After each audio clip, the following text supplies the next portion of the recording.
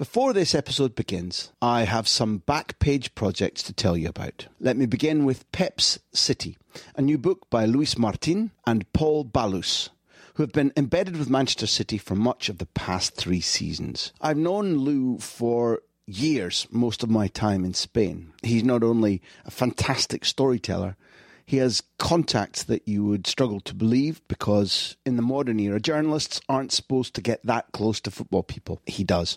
In fact, he's close friends with Pep Guardiola and all his extended family. Indeed, Pep, along with some colleagues, wrote Pep's only, to date, autobiography just after he left Football Club Barcelona in 2001. Lou and Paul gradually earned total access to Manchester City, and you'll see that reflected in their description of the structures, the idea, the atmosphere, the people, the anecdotes. I think along the road they both fell a little bit in love. It's a good page turner.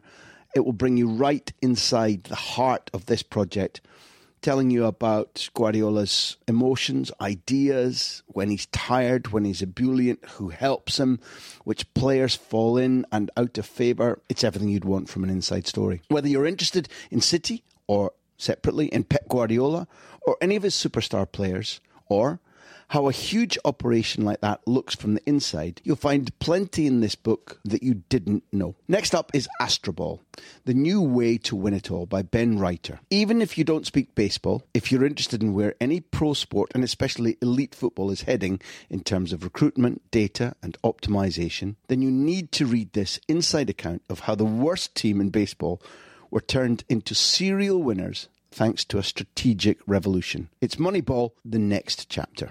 And while I have your attention, are you paying attention?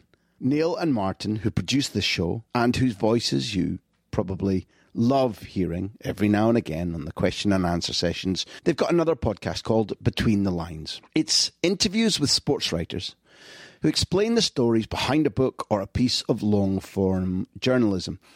It's the medium I like most, when you get somebody to explain how something works, how it came together, how it was constructed, how it was planned. I love hearing things like that. It calms me, it interests me. And I guess that there's a thread of that running through what we try to do in the big interview, in that when we get elite coaches or footballers sitting down with us, we want them to explain. We want them to tell the stories from the inside out. Lift the lid, I think it's called. This is most certainly what this new podcast that Neil and Martin produce does successfully. It's interviews with sports writers who tell the stories behind a book or a piece of long-form journalism. A new season of this podcast is running right now. It features excellent writers like Oliver Kay of The Athletic, Andy Mitten, who interviewed Diego Maradona for 442, and the season will close with a documentary about a much-loved football book, The Miracle of Castel di Sangro. Subscribe now, please, to Between the Lines by Backpage and get the new season as it goes out, plus great archive interviews including Henry Winter, Mike Calvin, and some fella who wrote a book about Spain's tournament treble.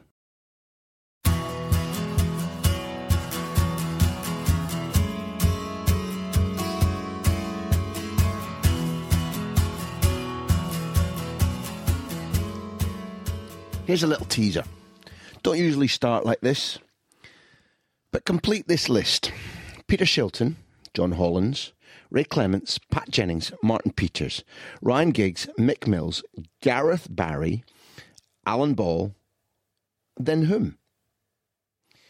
What I've read out to you is a list of the top 9 players who've made the most appearances in England's top football division. Number 10 is Steve Perryman, who is exactly 100 appearances ahead of the next still playing active footballer, James Milner, in the list. So behind Steve Perryman come lots of legends: Gary Speed, Ian Callaghan, Frank Lampard, Frank McClintock, Dave Seaman, Bobby Charlton, Neville Southall, David James, Norman Hunter. Way down there even Asa Hartford, turned down famously because of the hole in the heart case. 545 Asa Hartford. But I'm getting lost in nostalgia now. So Steve Perryman, who not only is number 10 in the all-time appearances in England's top division, he played 866 times with Spurs in all competitions. And I went back into my memory banks to try and work out, was he a central defender? Was he a fullback? Was he a midfielder? And then I began to research the beginnings of his career was playing against Bobby Charlton, George Best. I wanted to know about Jimmy Greaves. I wanted to know about Bill Nicholson. Mauricio Pochettino was recently removed from Spurs, having done an utterly exceptional job in terms of changing the club's personality, in terms of the football that they played, in terms of taking them to their first Champions Cup final ever, in terms of earning them something like 250 million euros in 4 years of Champions League football alone. Yet he didn't win a trophy.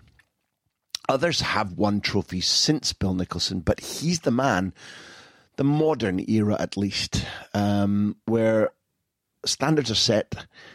Bill Nicholson is infamous, not just amongst Spurs fans, but across anybody who was alive at the time when Spurs were swashbuckling, when they were the first side in England ever to win the double of the league and the cup. And therefore, Steve Perryman is a witness to changes at Tottenham, a witness to what English football was like. He turns out to be a brilliant talker. Maybe I say that all the time, but then, hey, maybe we choose our guests well. I want you to listen to Steve Perryman and dip into, for most of you, dip into the past. Dip into a brand of football, a type of man, a club, all of which have changed out of recognition. They don't make many like Steve Perryman now. Articulate, hard, fair, competitive, a really good footballer, and somebody who can talk as well as he played. He has a book out now, Steve Perryman, A Spur Forever, My Lily White and Blue Life. It's exceptional. It's packed with, it's the type of book I used to buy when I was younger, packed with memorabilia, photos, letters, program notes, material from a life spent richly playing football and winning fans everywhere. Infamously a nice man, utterly listenable too. This is Steve Perryman on The Big Interview.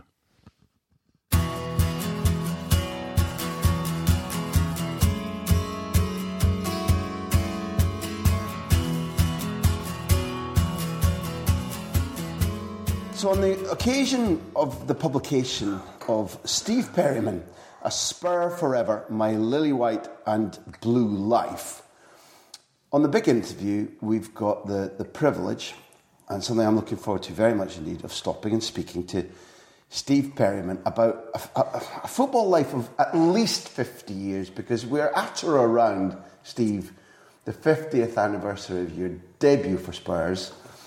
A football life brilliantly spent, and I can be a witness to the fact that you still can't walk 10 paces, or at least this neck of the wood, without expressing their love for you. In this area. And you typically are still stopping and chatting and photos and autographs, because that's been part of your attitude to a life in football. But it's been a good old life for you. Fantastic life.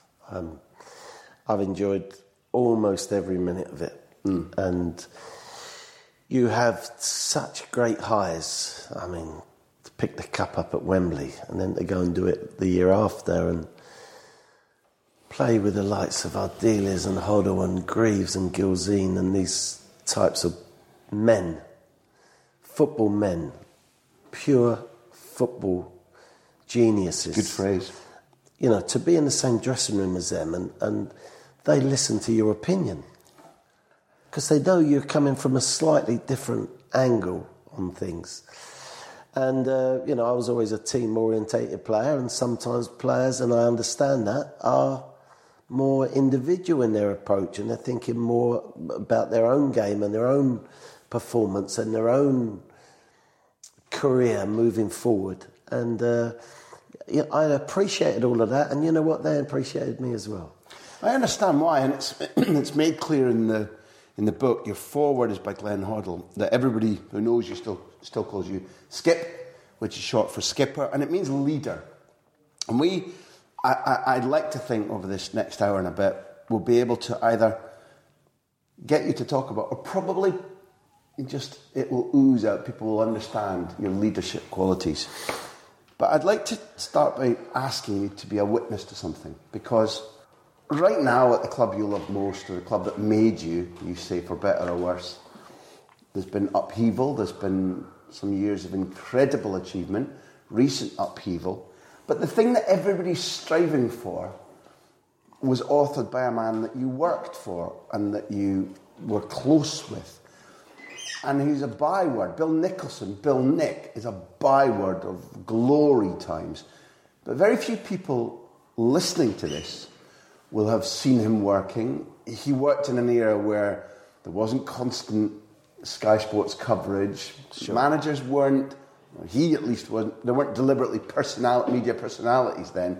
No. So do me the favour, Steve, because he picked you for your debut, and you stayed close even after you left the club. Build us a picture of Bill Nick, please. So Bill Nick was a giant, not in stature. He was fairly sort of average size, weight, height. But the intensity of this man was just the amount of levels, the depth of him, the thinking that he put into the game, the passion that he spoke with, the unbelievable depth of knowledge that he had about this game. And, you know, I sometimes wake up in the night and I think about something that Bill Nick said about the game. So obviously I'm in love with the game as well. And I'm not sure Bill Nick gave me my love of the game, but he certainly enhanced it. And Bill Nick would say things like, Steve, you can will the ball to yourself.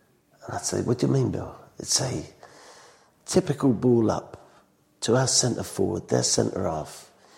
You're pushing on the back of your midfield player. You're going to go left of him, you're going to go right of him to read where the bits are coming down. It might not come down, it might go further on. If Gilly's jumping, he's going to flick it on.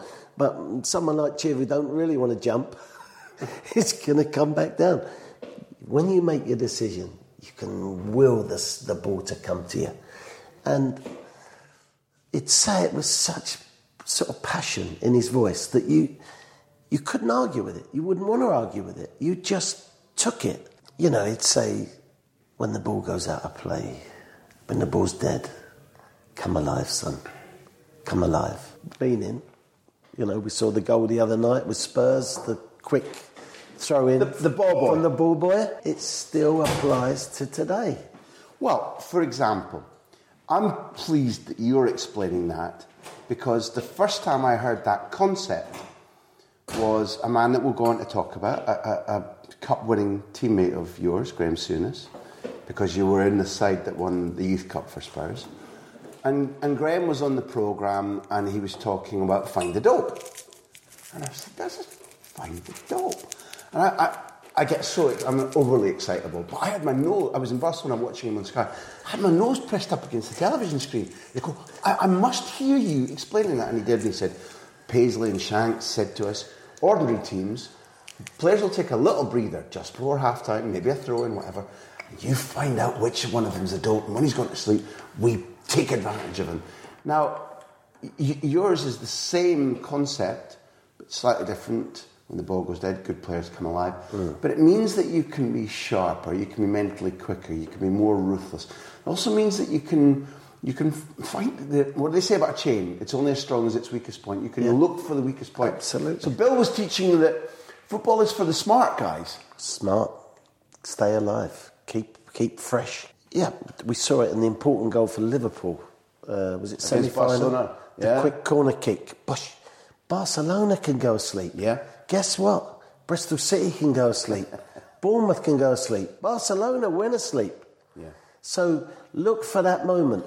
I mean, it was all those good ethics that Bill Nick put into us. Now, he didn't only put it into me, he put it into the group. So say there's 15 apprentices.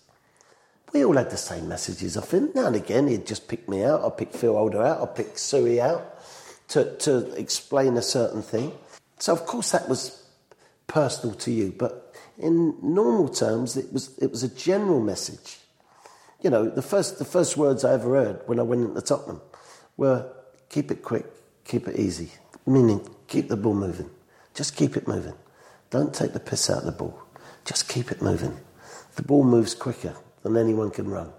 And those type of moments, those type of comments. So you just build up this log in you of your understanding of what this great man wants. I don't think there was any sort of fantastic blackboard sessions as such.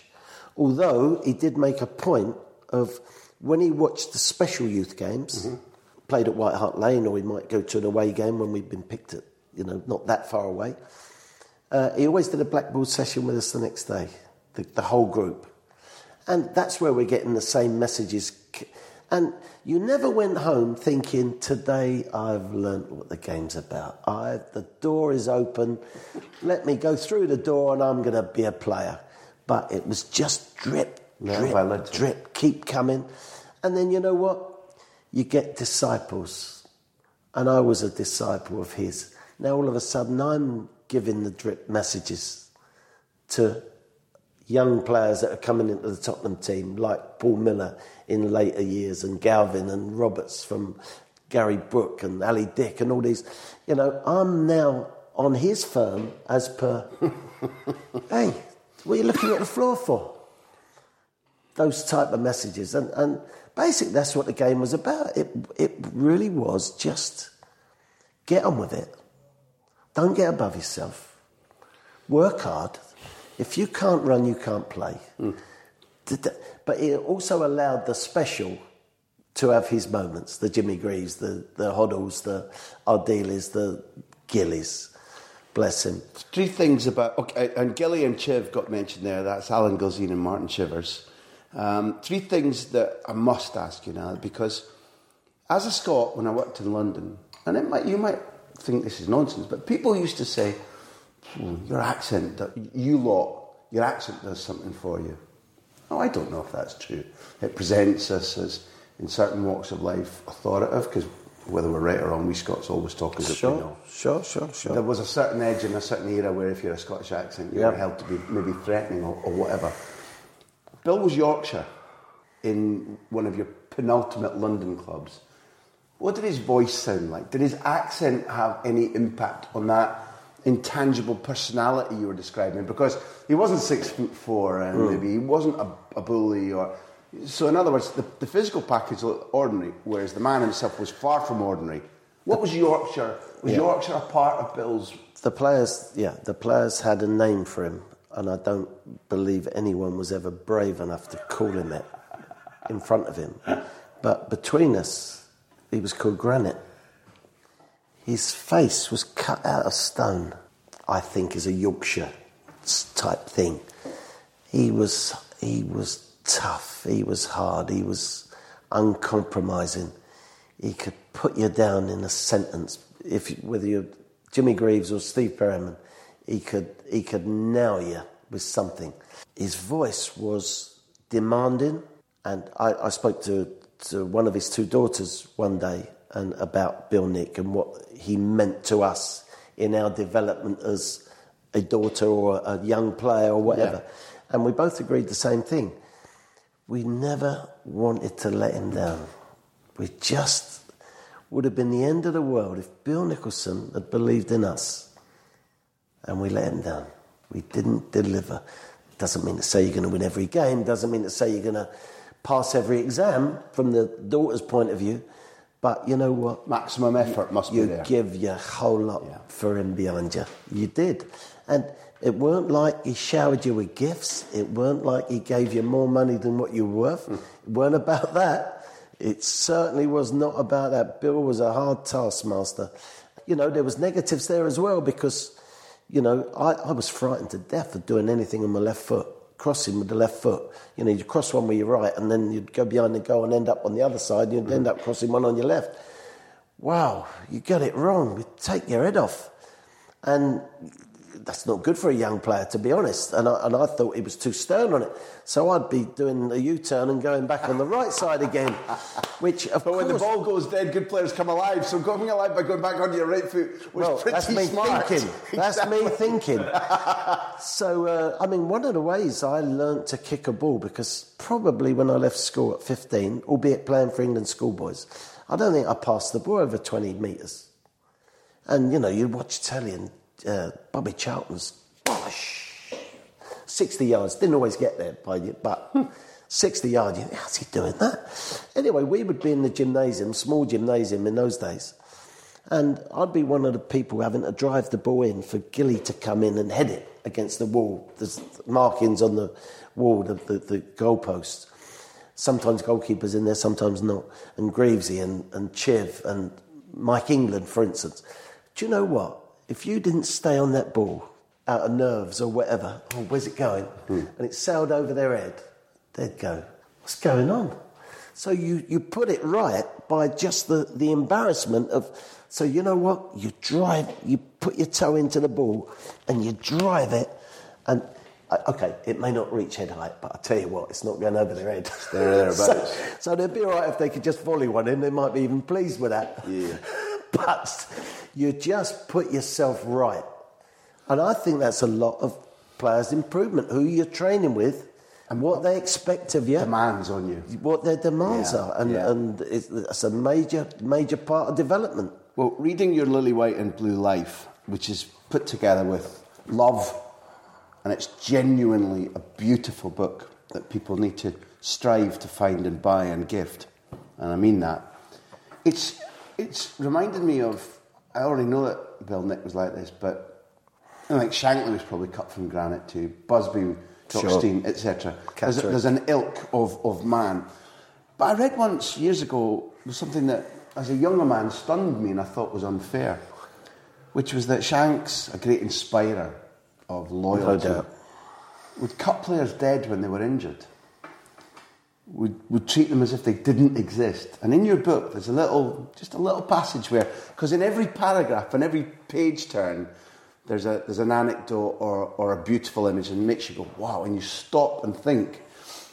So you talk about Bill Nick in the casualty room, in the treatment room. Tell us. He'd walk in immaculate, always fantastic creases in his trousers down the front. His hair was always, there was not one hair out of place. Perfectly manicured. But I'm not saying that he spent time on himself. That's how he was. He was a proper fit man. But anyway, he'd walk in the dressing room, four beds, and he'd just look. And he'd go from 1 to 2 to 3 to 4.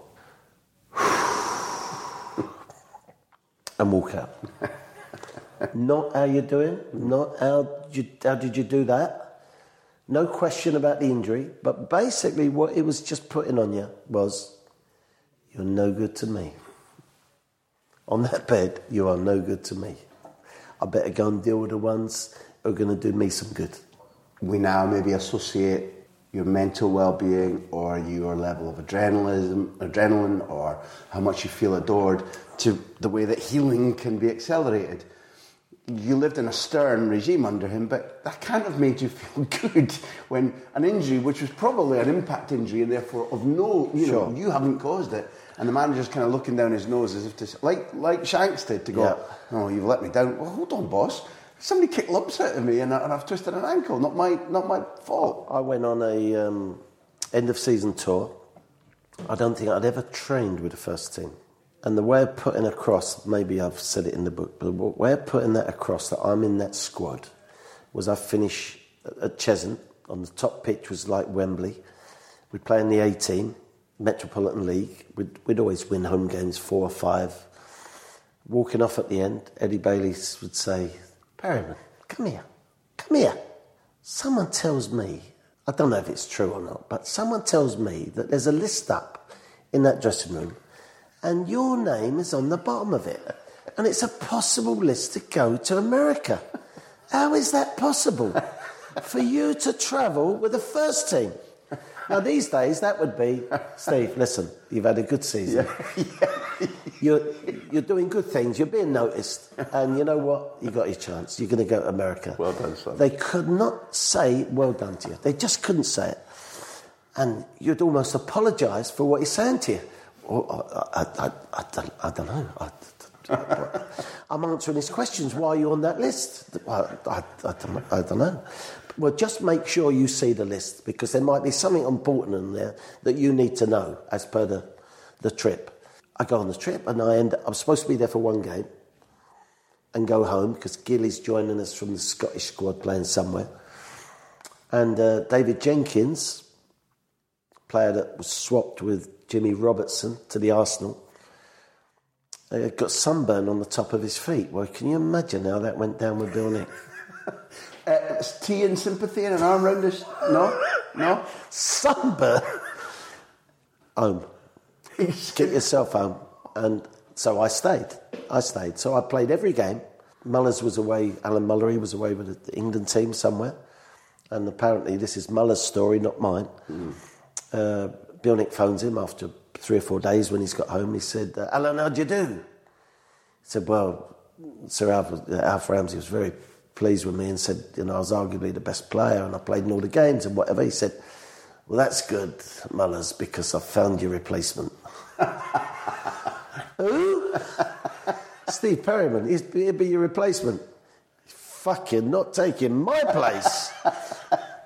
So he's rightly so brought him down a peg or two by just naming me. Anyway, it's shrewd though, isn't it? Yeah, we start pre-season. For the first time in my life, I got an injury in pre-season, a kicking muscle injury. You've got to pick one up at some stage.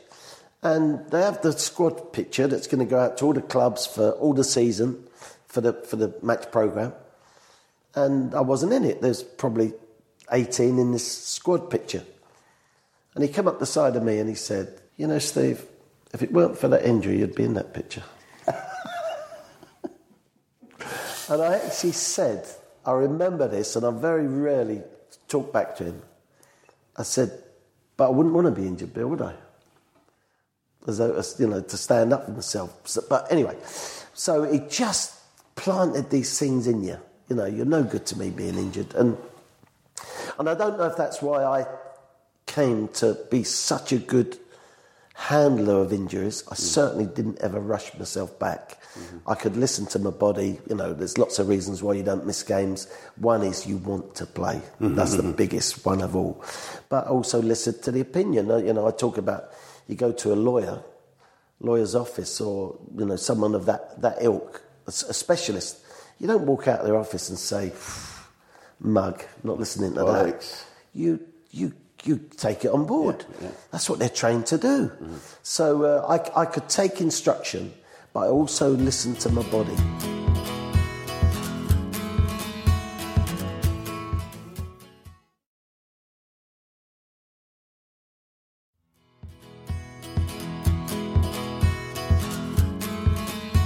You're a good storyteller too, because you've nicely linked into the third thing that your anecdote about Bill Nick meant I had to ask you. This man, Mr. Bailey, because you also talked about the sort of, if you call it a gymnasium or a room where you all had to hit the targets on the wall. I think it's quite famous, but I also think it's brilliant. It was a demanding thing, often volleys against a circle or a rectangle. You love doing it. You love doing it. You love doing it. Oh, it was a test of your skill every day in that gymnasium. And it would end up with a 1 or 2 touch game. That didn't sharpen you up. Watch out. And that's where you actually sunk or swam. Eddie would... You're going to talk about Eddie's doing the exercises. It's interesting that you're already ahead of my question. I love it. Just little tubby man. People would say that he was the best one-touch passer. And I've heard that in later years about Alan Ball, for instance, and I'm sure he was. And Eddie was part of the push and run team. A little Cockney push character. And run team being 50-51. 50-51 Spurs team that got out of the second division in those days and won the title the next year. That must have been some team. Under Arthur Rowe, Bill Nicholson in the team, Ramsey, Eddie Bailey, And Burgess, people said to me Burgess was a better player than Dave Mackay. I mean, Dave Mackay? Yeah, I never witnessed it, so I can't tell. But the old-fashioned coat men, they used to wear coats, not tracksuits in those days, the trainers, they'd say to me, Steve, Ron Burgess, what a player, better than Dave Mackay. Wow. Which just gives you a sort of level, that good. Gigantic. So, but Eddie would just, look, this is what I want you to do. So, just move the ball, don't hit a dead ball. Just make sure it's on the move. Just hit it on that line. And on the second bounce, I'll volley into the circle. And you go like this. And Eddie couldn't sort of run, couldn't jog. He used to ride a bike when we were on the country runs, the pre-season. Little fat sort of arse about him. Could do that just time after time after time. And it give you a link back into the history of the club that a player could still do that at his age. Now, he looked old to me. He might have been... He was born in 25. Okay, but he might. So I would say mid-40s, 50, maybe 55. And he could just do it. Wow. Every time. Every single time he did it. And it sort of put you in your place a bit, because you think, yeah, but I can play. Don't think I could do that every time. I was going to say, not everybody around you, even the first team, could be doing that every time. Absolutely. I don't think. Absolutely. We bless him, Ralph Coates. They bought Ralph Coates. And he was unfortunate, Ralph, because it got out that Ralph Coates was Bill Nicholson's wife, Darky, lovely lady. Ralph was Darky's favourite player. So, of course, when there was a bit of iffy team selection going on, they'd say... He's only in because... Darky's picking the team. So, which was a laugh. Of course, they had too much respect to Bill that could possibly happen. But I mean, he would be doing his exercises, and this fantastic player, when he's playing against Burnley, against Tottenham Hotspur, would sort of take your breath away what he could do. And now he's in your own camp. He can't hit that line. And he certainly can't hit that ball. So I suppose, you know, in a way, it's like practicing your tennis, your serve. You know, you're not just saying get it in. You're saying probably in the end, get it in that foot square with this technique into that far corner there. Or different technique, that far corner there. You know, you're not just getting it in. Everybody can get it in. Well, I wish Mrs. Nick hadn't picked Ralph against Aberdeen in the UEFA Cup. I was going to come on to that anyway, but you was Fergie manager? No, it'd be Jimmy Bonethrone. Jimmy Bone, yeah. My nickname is Bumper Graham, so I'm Arthur Bumper Graham. Played Drew Jarvie, David Robb, Willie Miller, who I was with on Friday night. You scraped a 1-1 at Pittodrie, and I think we got lost towards the McGrath. Got a couple late on at cold day. Ooh, cold up there. Ooh. Thank you. That's a test. It's our only quality. Test. Well, you survived it all right. Cold and oily. Damn it all. So again, you set me up for something that I needed to ask you, because you don't make your debut against Manchester United, but you make your debut in a season 2 years after they've won the European Cup famously. So Matt's rebuilt the team. And I just look at this now. So in your debut season, you play with Pat Jennings, Anthony Wont, Mike Englands, the nice one, Cyril Knowles, Mullers, yourself, Roger Morgan, Jimmy Pearce, Martin Shivers, the great Alan Gilzine, and still greater Jimmy Greaves. But you play against Alex Stepney, Aberdonian John Fitzpatrick, Ian Ewer, Tony Dunn, Frank Burns, who I think played for us as well. Yes. Carlos Sartori, David Sadler, Bobby Charlton, Brian Kidd, John Aston, Georgie Best. And you mentioned Bobby. So if again I can call on you to be a witness. At that age, which is, I don't think you've turned 17. You're still 17, I think. Yeah, 17. It's maybe your 6th, 7th, 8th game for the first team. And you are playing against Best and Charlton and Kidd and Aston and Sadler. Pick one to tell me about, please, Steve, because you already mentioned Bobby. He won your country, he helped win your country the World Cup a couple of years earlier. Wow. I'd like to know more about what it was like to be on the pitch against him, to think, what do I do to stop him? What do I have to do to compete? What did he do that we now don't understand? Law must have come later. I think Dennis is injured. Yeah. Two different scenarios there. George Best, for instance, I vowed never to dive in on George Best because the moment you went in, he's gone. So stay on your feet. Just stay on your feet. You might throw it away or whatever, but just don't bite because he'll do you. Because you're watching it on telly every week, night time, not intense of the full game. He knew I wasn't going to bite him. He knew. So he tried something different against you as well. Bobby Charlton, I didn't ever want to challenge. I just didn't want to tackle him. This is like a god. I'm gonna tackle Bobby Charlton. You're kidding. And I'd like to think I was a fair tackler. Unless someone was kicking me or kicking one of my team, then fair play's gone. No need. But in that era then, Manchester United weren't for kicking. They were for playing. There's some famous games. Tottenham Hotspur against Man United. The 2 5-1s ever before I got in the team. 5-1 at Old Trafford, 5-1 at Tottenham, the Jimmy Greaves walk-in goal. These are wonderful players. These were just true superstars. And Bobby Charlton had this era of being like a... I think he played like a sir before he was a sir. He was majestic. Actually, sometimes if I thought I could win it, I would go in low on him. And he'd go, ooh, and sort of jump out of the way, which was a little bit like Trevor Brooking. I'm not saying jump out the tackle, for sure. No. But just to avoid you, ooh. And I loved him. He was like a completely different era to me. I don't know how old he was as against me, but just quality and poise and balance and the eye to see that 60-yarder. If ever you were abroad, if I'm 16 years of age and I'm abroad and I meet a foreigner and you can't quite get across where you're from, you'd say Bobby Charlton. Ah, England. Yeah, English. Okay. So he demanded respect of you, how he did his stuff. The power of his shooting, the range of his passing, and the drive in his legs. When he got a scent of that goal, the drive before he struck the ball. And I used to see him kick it, and I used to see him do this with his wrists. And actually, you've got to recreate that tension in your ankle. So what you've got now is your forearm straight out, your wrist cocked with your like a batsman would keep a straight bat. Yeah. So there's a tension. Yeah. There's a tension there, and that tension's got to go down to your ankle when you strike that ball. So you're not just coming through it with your leg. There's a release of the foot through the ankle twist.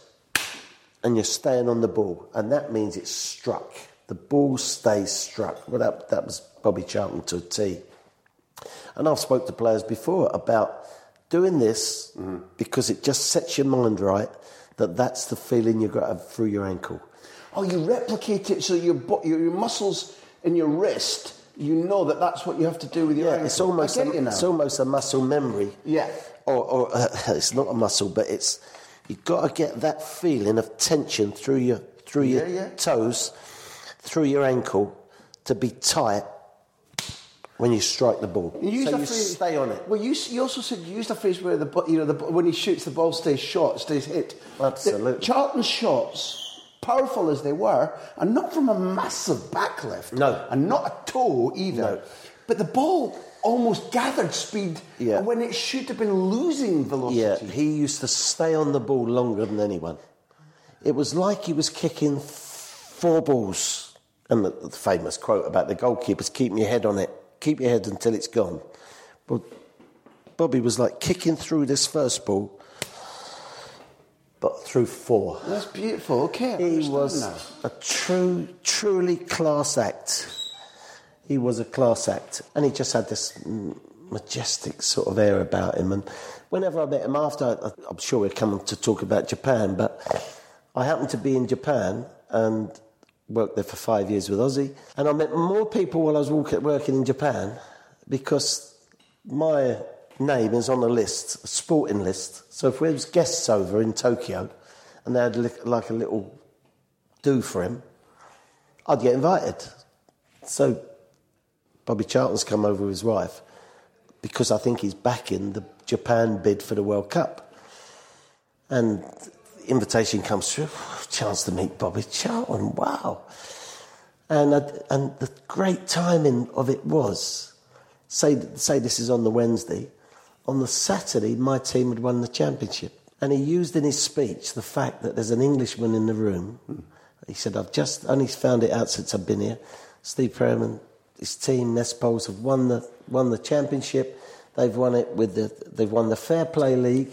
They've won the championship. They scored the most goals. They conceded the least goals. So it looks like he deserved to win that championship. I mean, Bobby Charlton's saying that about you in front of tall, aren't you? People.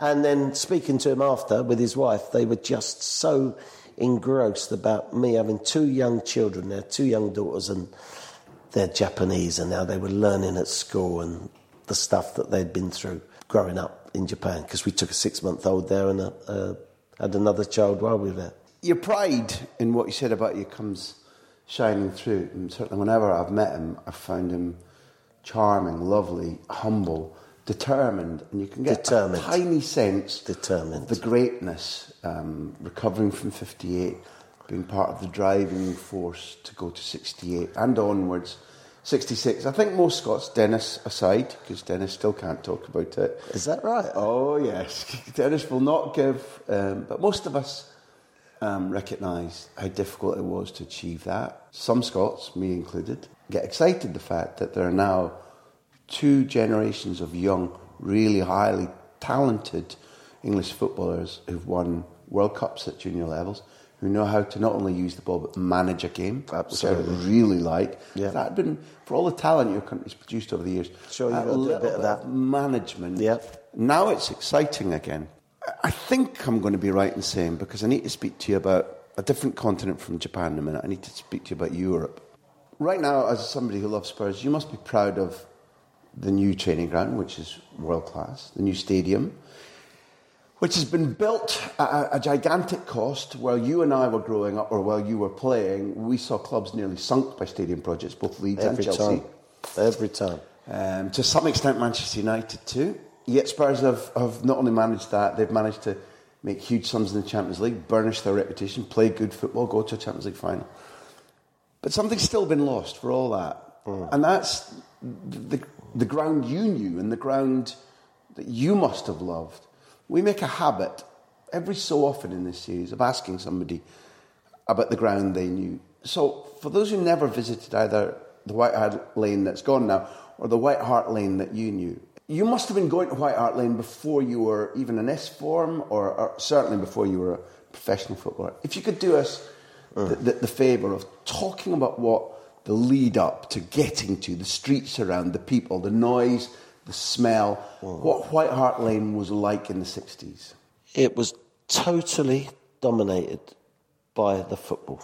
The whole area was dominated. The street sellers, even the shops on a Tuesday, Wednesday, Thursday with no game on, there was a football vibe in there. We would go into a cafe, for instance. You could turn left, there was a Spurs cafe. You could turn right, there was a Spurs cafe. You'd get your cup of tea and sit down, and someone would say to you, "You ever going to have a shot, Steve?" And these days you'd say, "What, a shot of coffee?" That wasn't around in those days. But anyway, it was an intensity of soccer. It was like a cloud, but a nice cloud hanging over you that meant you went to the bank on the corner, 200 yards down the street. Tottenham just eked out of their blood.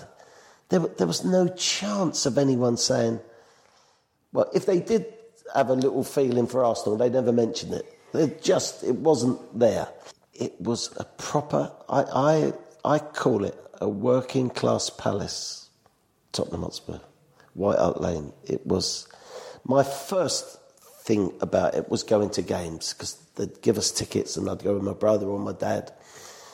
And therefore you're seeing this place full of faces, full of noise and full of expectancy and joy, because they normally won at home. Of course they did. And then I saw it on training nights being, it's cold. It's dark. Wonder what's in that corner. Wonder if there's any mice in this state, which there obviously were. It was never opulent, but it was serviceable. It was when, for instance, Bill Nick decided, because that's what the manager did in those days, he decided, let's change the changing room. Let's upgrade it or whatever. It was always done, not flash, but serviceable and proper. You wouldn't go, oh, this is a dressing room. Wow. It wasn't. But you'd say, this is solid. This is a solid place where you come to work. And, you know, eventually, when I get into the team, Bill Nicholson is changing in the home team dressing room, which I've never heard that before. A manager changing with his team. So I had a long way to travel from West London to North London, North Circular and traffic and all that. And if I was late, he'd never find a player, never. But you had to walk in front of Bill Nicholson if you were 2 or 3 minutes late, and his eyes would be burning in the back of your head, and you wouldn't look round. You wouldn't look round. Just the fear that he might say something to you meant you weren't going to be late again. You just weren't going to do it. I wouldn't have thought you were late very often. No, but sometimes there was nothing you could do. I always had this argument, because we used to train at the ground most days, not at Cheshunt. So Cheshunt was like magnificent. The surfaces were great, because we very rarely trained there.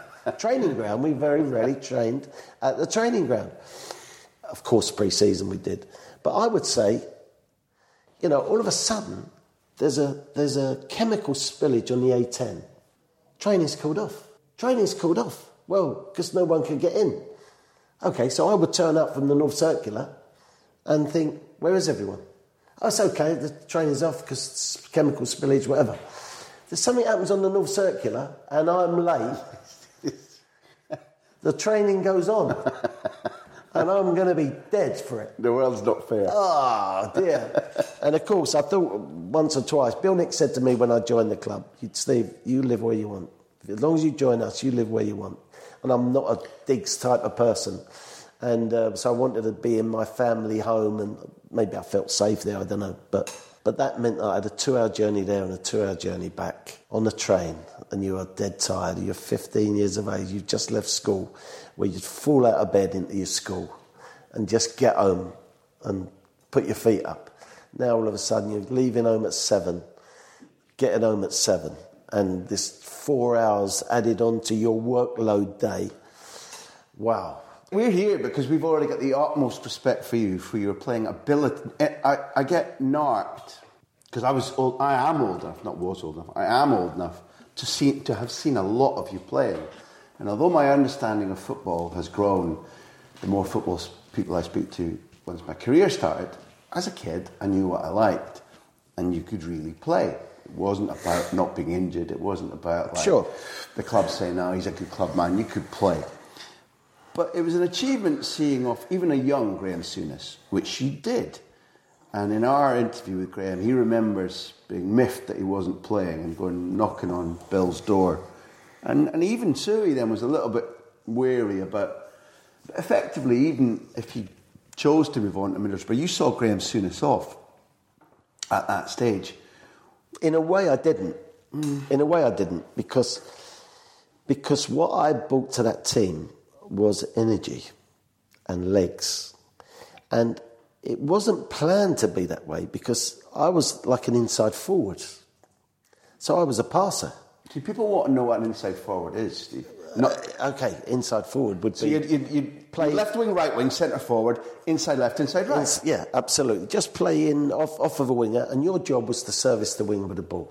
You'd be an option for a wing half who you'd link in with. Sorry. And the right back. Okay. Do them a turn. Wing half. I mean, seriously, do them a turn. 6 and 4. What's your formation? 2-3-5. Yeah.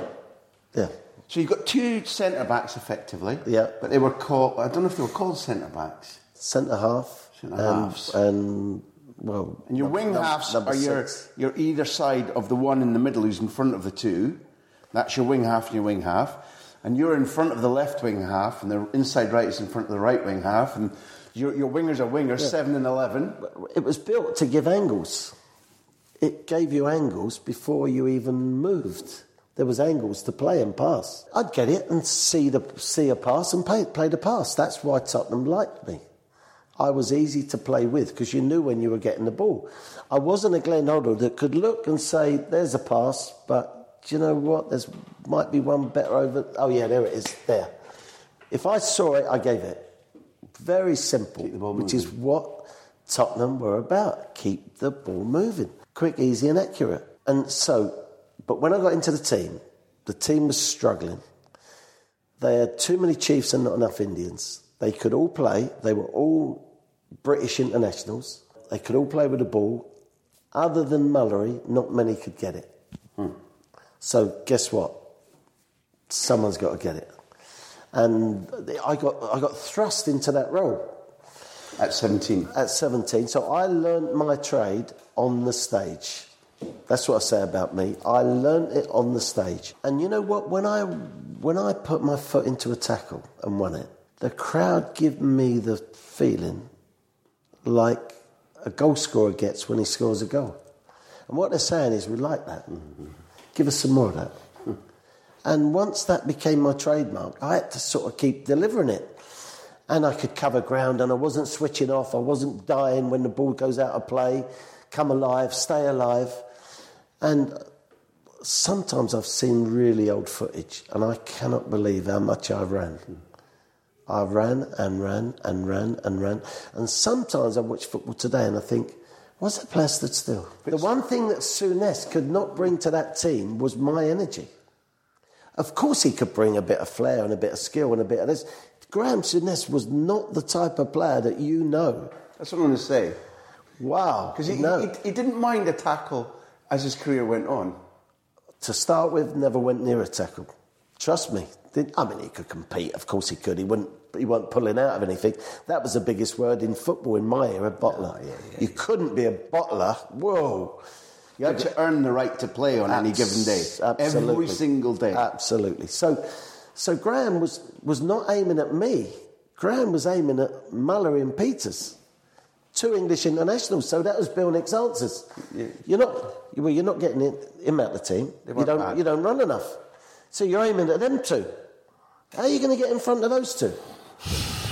In his time, I spoke to Graham a lot about this. He says to me that no one sat him down and said, be patient. You're a good player. You're going to be in soon. Just, be patient. Just keep working. You need to do a bit more of this or a bit less than that. Graham got sent off in the Youth Cup final. And you think Graham Souness has sort of gone over the top on someone or done something. No, they would be kicking him because he was the sort of the football hub of the team. He could play, Graham. He could play.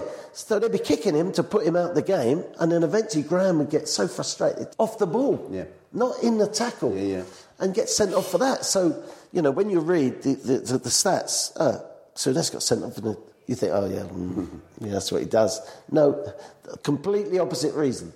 So, in a way, it's nice to say it and think I fought him off. I never. Well, I was going to say you're humble and generous, but you've explained why nicely. Yeah, I did in terms of a number in the team. I know what you mean. But as per the fit, he would not have fitted in and people don't, to what was needed. People of a younger age don't realise what you're saying when he had Peters and Mullers in front of him because they were class.